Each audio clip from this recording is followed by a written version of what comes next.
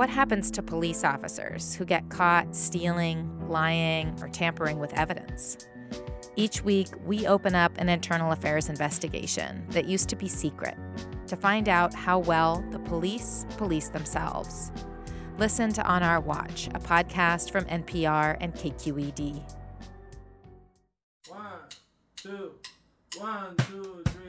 From NPR Music, this is Alt Latino. I'm Felix Contreras. And I'm Alt Latino producer Ana Maria Sayer.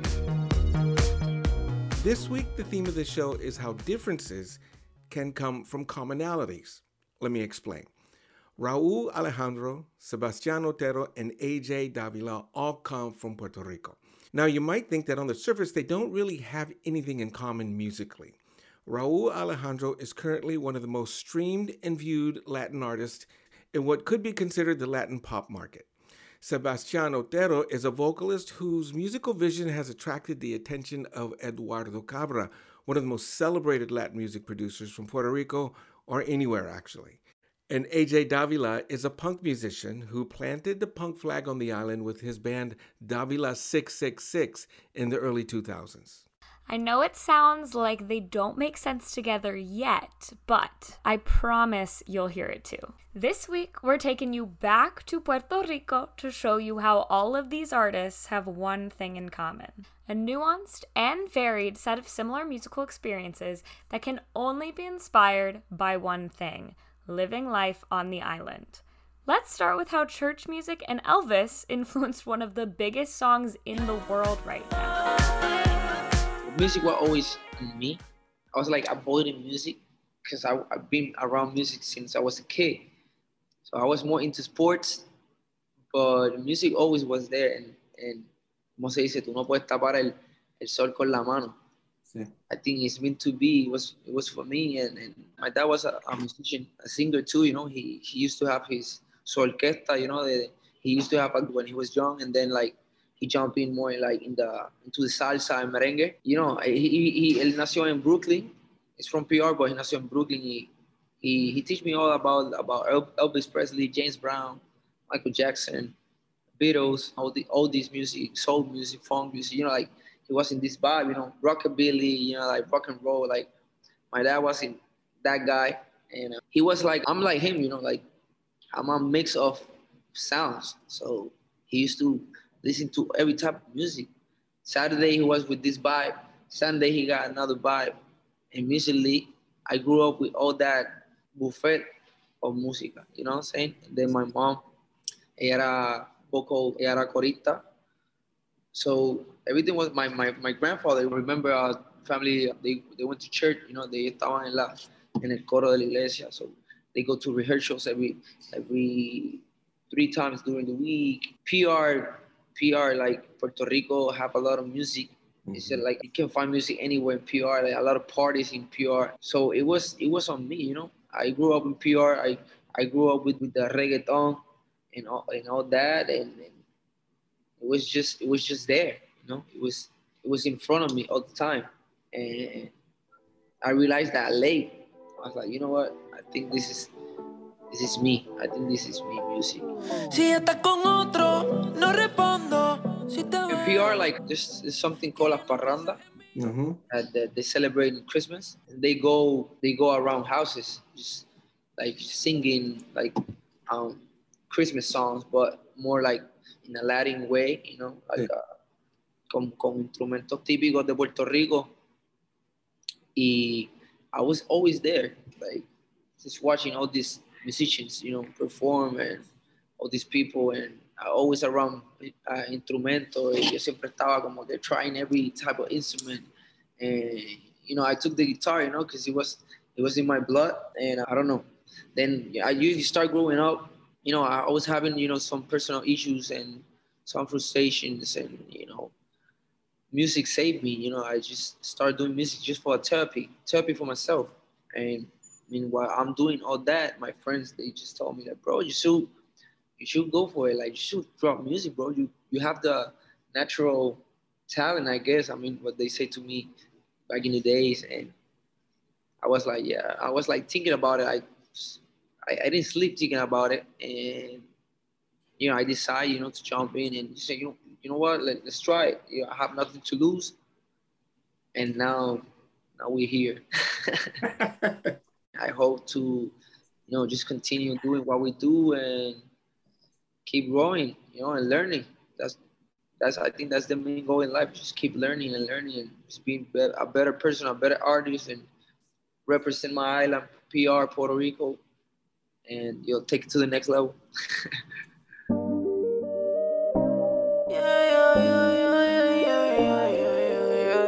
I'm like your dad. I'm old school. That's my stuff, man. So that when I hear about you and I read about you and I hear your music, I hear something like that's familiar, right?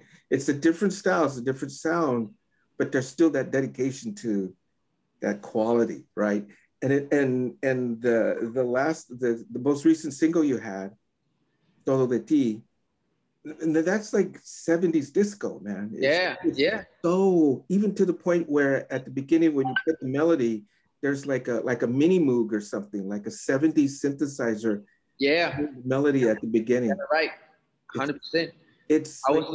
We were looking for that sound, and I've been listening to this type of playlist, for like a playlist of the 70s, 80s, and it gives you like a good vibe for the summer.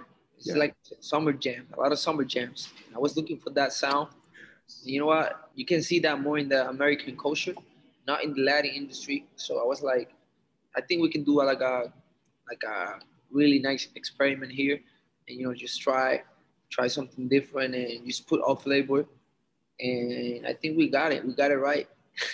And it shows versatility on your part, man, because you owned that song. You just put yourself in that, even though it was like almost like a replica of something else, something that I heard back in my day, right? That was a very good job, man. Basically, it was amazing. I did like 20 minutes of top lines, just trying to find the perfect melody, and then we start like cutting the song like to just take it to the right time, and we got it, man. I don't know how we did it, but we did it. That's cool, man. Just keep following that intuition. Just follow that, man, and good things are bound to happen. I try my best every year, and if I see something we're doing something wrong, like I stop, I analyze, and I said, all right, we need to change the strategies and just be in the studio and work harder.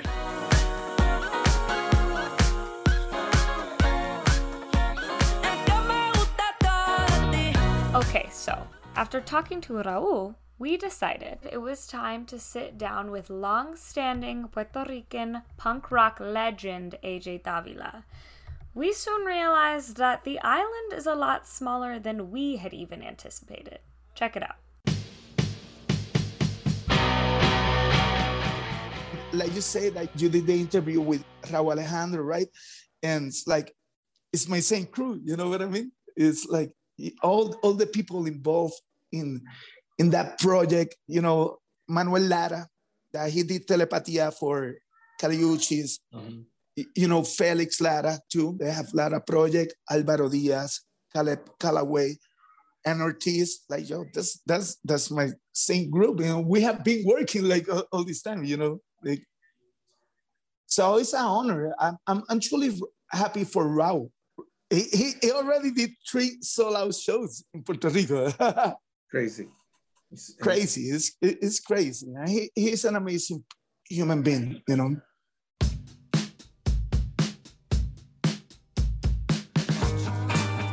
Most people associate you with Davila 66, with the rock, with the punk, very, very legitimate, strong punk scene in Puerto Rico, which most people underestimate, don't think that it's there.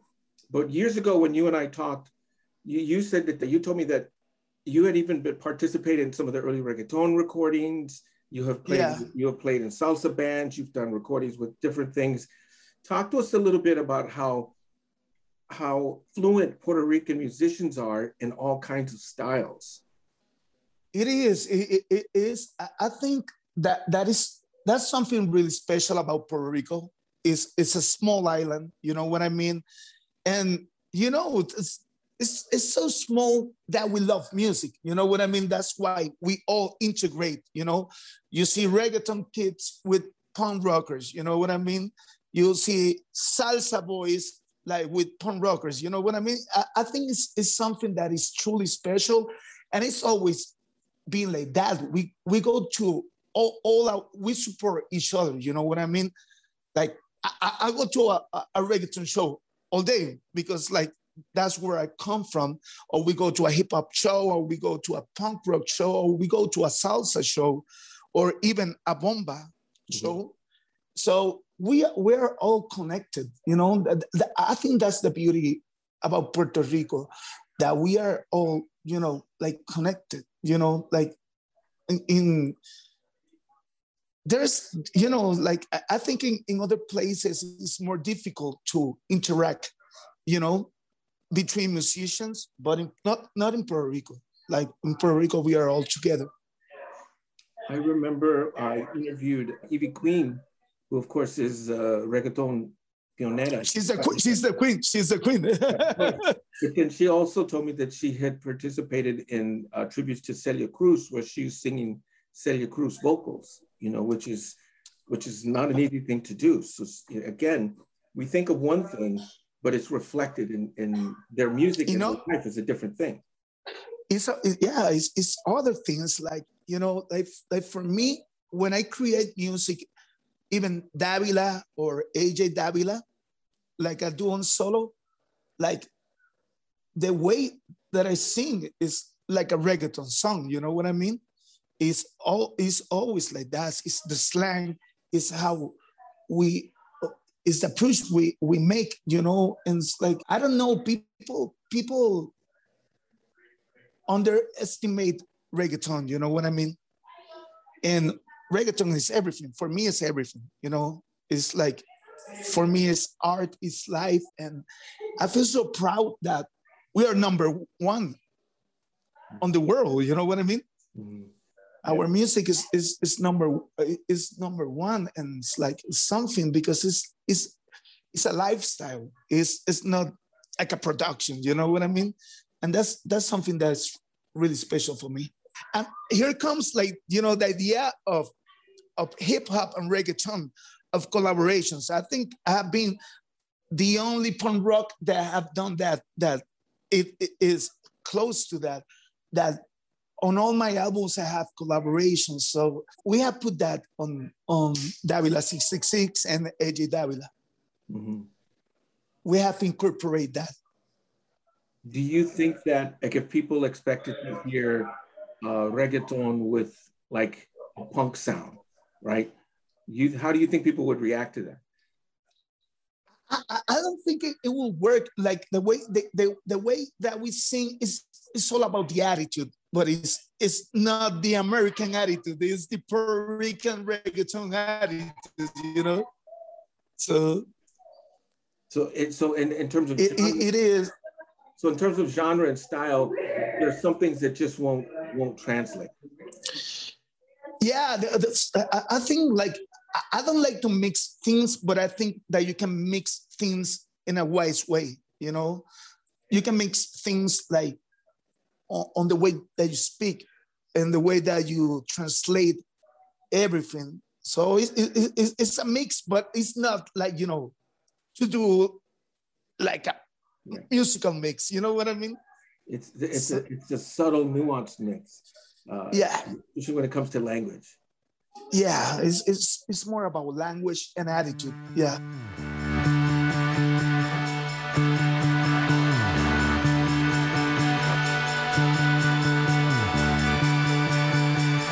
For the final part of our show, we wanted to give you a chance to hear from someone who knows more about the power of language and music than just about anyone we've talked to. All the way from Puerto Rico, Sebastián Otero tells us all about his childhood in the PR, growing up, going to school, learning about music in an academic setting, and coming back to work with one of the most well-known, well-renowned producers on the island. Here's Sebastián. I would start by saying that as I was growing up, I think I knew more reggaeton songs than any other genre. Not because I had them on my cell phone, but because that's what was playing around, you know, in the cars, everywhere.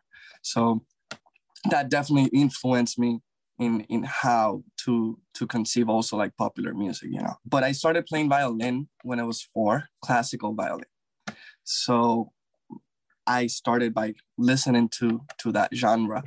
And since growing up, my parents heard a lot of from Latin America. So listening to Silvio Rodriguez, listening to Mercedes Sosa, to Victor Jara, to Carlos Varela was pretty common in my house, like it was on a pretty much daily basis. And I think from there, probably, and as I also started taking Spanish classes, and like I pretty much fell in love with language and how to say things.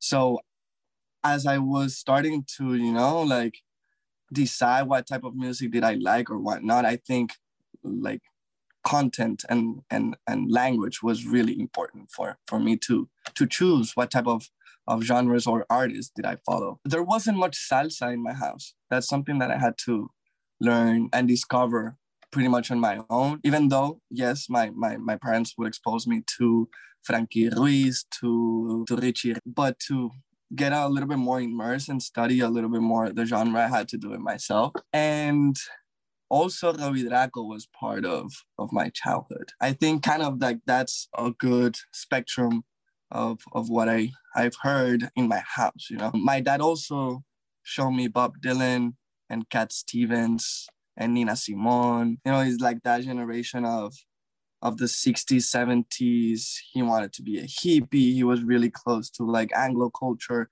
So that was also in my house. So I guess that also demonstrates the bizarre but interesting relationship or spot that Puerto Rico is.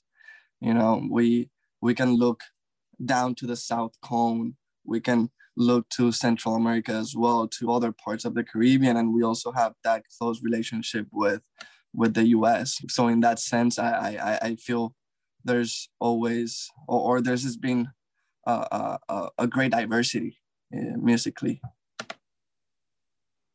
And I think that most people don't really get that or understand that, but yet the kind of background that you described can be pretty common there on the island of people who are musically curious and ambitious and really want to find all the stuff that's out there, you know? Definitely. And even like, for example, what I was telling about the reggaeton, like even if you don't follow any type of genre, you're like your ears are gonna get, like they're gonna get to your ears somehow. I feel also definitely church. It was really important for me too. I was raised in church, and I played violin and I sang in the morning services, and that definitely also develops a sensitivity towards music, you know. And in that sense, I also feel like it inspires a lot of people to do something. I feel like, well, at least the churches that I was part of were very supportive of the children's community. They were always like really supportive of us doing something. And I feel like that's special for a kid, you know. And I feel like churches there really have that unique, unconditional support.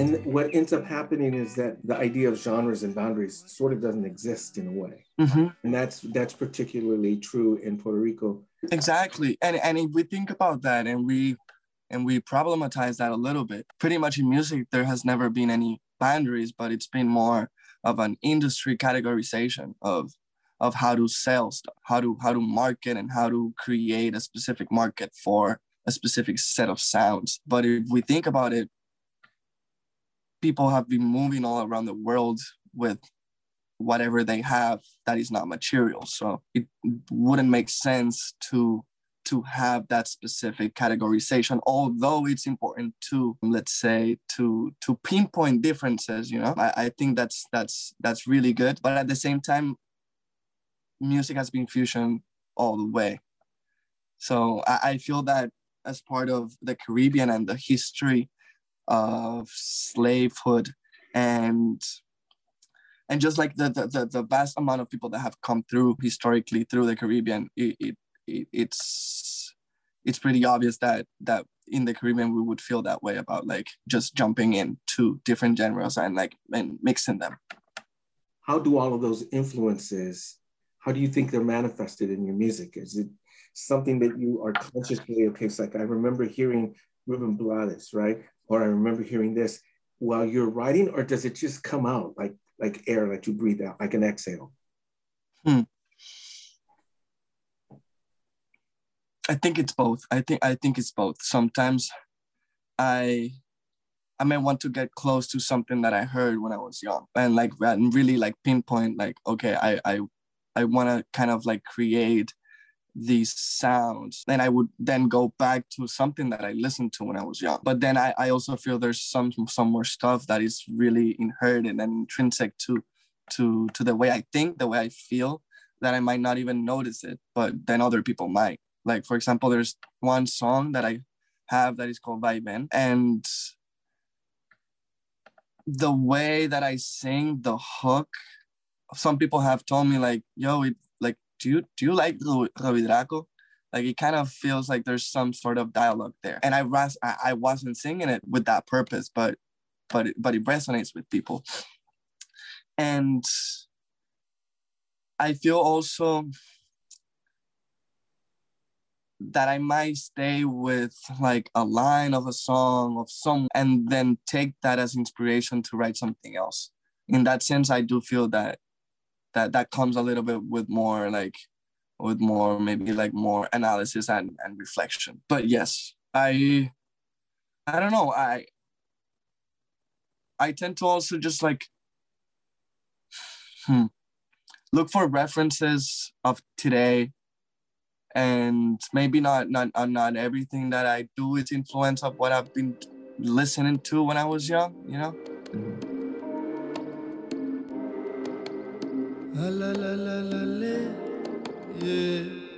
Now you find yourself working with Eduardo Cabra, one half of Calle 13, or one third of Calle 13, along with Liliana, their sister. Yeah. So how did that happen, and what does he do that helps bring out your creative power and energy? I met him because one of the vocalists for Trending Tropics couldn't do a couple shows in the US. Trending Tropics was his solo project that he had a couple years ago. Yeah, with Vicente Garcia. And so he that friend who was one of the vocalists recommended me to sub for him. And that's pretty much how I met Eduardo. Of course, I didn't think that was gonna happen like that in that way, you know. And later on, we did some shows in the end of 2018, starting 2019. And he called me one night and he told me that he wanted to produce me an EP. And of course, like it was a dream, you know. And since then we started meeting, and then he told me he was starting this label of La Casa del Sombrero, and that he was interested in like pushing these projects through the label. And since then it's been, well, the pandemic happened. So since then we have been in the studio much of the time of that year and working on my project. He was also working on his project, and I help him. I wrote a song for him, and we work together here. I assist him in the studio. So we have kind of been able to like have a more rounded relationship and not just like a producer artist relationship, which I'm really fortunate and blessed to have with him. And the way, what I think, so I showed him some songs that I had pretty developed, and he had this system of commenting on each of every song and commenting from one listen to what could be edited, what could be added, what could be fusioned with, and references to how to take another path of the song. And what I feel that it's a mix, what I've learned a lot and see how he has embellished my music is to be a little bit less complicated and simplify stuff and let instruments and patterns breathe. And at the same time, look and transcend common decisions. For example, I wrote a string arrangement for a song for the outro, and then he was like, people might expect to hear strings. Let's do trombones. You know? And like it's those type of choices that I haven't even thought of. And because there's someone who has done so much and has a lot of experience, we can talk about it and like and debate and I need to defend if I have an opinion that I wanna keep, you know, or maybe then just find a common spot where those both ideas can meet. And I feel like that's been one of the most fundamental aspects of what I've learned and how I feel he has enriched and pushed my ideas. Se van huyendo con la lengua amarrada. Ya estamos hartos de tanta maldad. I want to bring something up that maybe most people don't know. Your role as a student, as an academic. Okay, we're doing some research, and I see. Is this correct that you're enrolled at Brown University?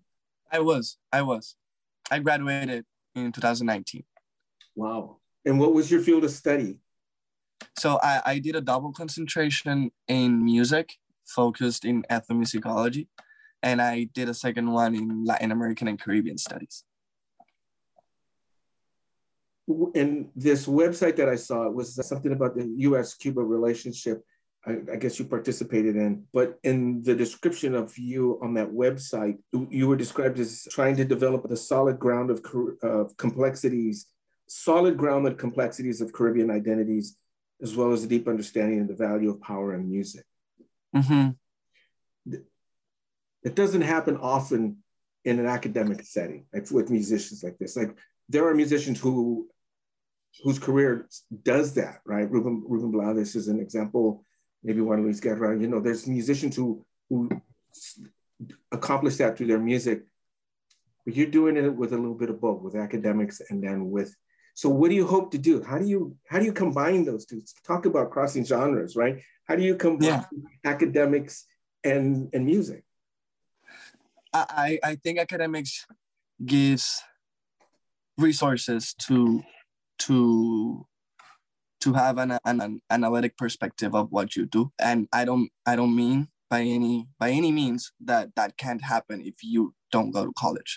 Yeah. You know, I think it's really important to state that, but it worked for me, and so I do feel that with ethnomusicology specifically, I was exposed of looking at music through another lens of a more anthropological sense, and like being exposed to how people relate to music in different parts of the world, and what it means, and how is used in ceremonies, how is used in political settings, and so that makes me think of what I do and how I see myself doing music, and the importance of like doing music building community.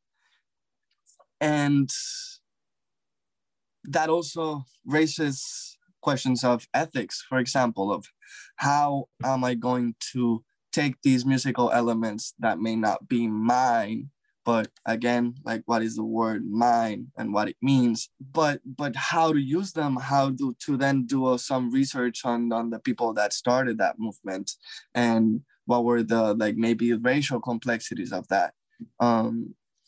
And maybe I would talk a little bit about it in the show if it comes up. Maybe it comes in the rehearsal, maybe it comes in the production when I'm creating. And I feel like that's pretty much how I tend to mix those two. In terms of Latin American and Caribbean studies, I'm still reflecting and thinking of how to conceive Caribbean identities. And is it more of a population specific characteristics? Does the geographical space, how important is it? Can you be like, can you find the Caribbean in Greece? Like, and so maybe like thinking of many ways you can have that identity, or how or what would constitute Caribbean rock? Is it because you have a tambora, or is it because of the story you're telling in the lyrics? You know, like what constitutes, what are the elements that makes that possible to define? And from that, I feel like I try to also maybe open up the spectrum a little bit in terms of how Caribbean music should be conceived. And from that, I feel, and I've had conversations with Rita Indiana about this, and it's been really interesting in the sense that I can also get that perspective, but from her novels too, and see how she thinks about that, and to feel that it's something that we share. I've talked with Eduardo and with other people. You know, I feel like we're trying, and not just the three of us, you know, it's many people, but to open up and to break stereotypes and how people have conceived the Caribbean historically. When you combine your academics and your music and your songwriting and the crowd of creatives that you're able to associate with, what are you discovering about yourself? That's really nice question. I feel that I can get to points in common with other people that I've created music with through different paths. You know, I feel that maybe my area of raising these questions was mainly in academia, but what I told you before, this analytic perspective is not excluded just to academia. So I feel that I have discovered that too with other people that I have created with, just to how we can merge and get to a place where we think alike, coming from different backgrounds and from different life experiences. Definitely. The fact that you took so long to really process that answer, you know, it's like, it's cool because, you know, Eduardo has said publicly that he doesn't want to work with entertainers, he wants to work with artists. And so when you're in that circle, you know, it reflects something about what he thinks about you and your music, right? And your potential. Yeah. And so looking at it from my perspective, as we look at music that's being produced and we have to kind of try to interpret it and share it with other people, it just says a lot about, it says a lot about how much thought you put into your music. If you're thinking that much about your own identity and how, you know, it may not feel like this, but you're just getting started and there's so much potential there, man. Thank you. Really, I'm excited for you to be in that and to be with that circle and to be able to have those tools to like discover yourself. Cause you know, you're a young man and you know, we constantly till the end of our lives, if we're not discovering ourselves, we're doing something wrong, right? Absolutely. So yeah, but you get to do it through music, and it's just a fabulous gift that you share with us. I want to thank you for taking time to talk to us today, and also for sharing your music. We look forward to hearing a lot more of it, bro. Thank you for having me, Felix and Ana Maria. Okay, we hope you now have a better idea of the musical world that is currently contributing to some of the most listened to music on the planet these days. Our thanks to Raul Alejandro, Sebastian Otero, and AJ Davila for their time and their insights. Also thanks to Alt Latino intern Rihanna Cruz for their help with this week's show. And just for being a dope intern, helping out around the Alt Latino Virtual World headquarters, satellite production center. Wow, that's a mouthful. Rihanna, you are awesome. We love you. And you know what else we love? Hearing from all of you. What are your musical experiences with Puerto Rico? Drop us a line on Facebook or Twitter. We're NPR's Alt Latino. I'm Felix Contreras. And I'm Ana Maria Sayer. You have been listening to Alt Latino from NPR Music. Thank you so much for listening and have a great week. Venimos a machetear a toda la realeza. Vamos por sus cabezas, colma la maleza. A lo que nace dobla jamás endereza. Se van todos los que comen por debajo de la mesa.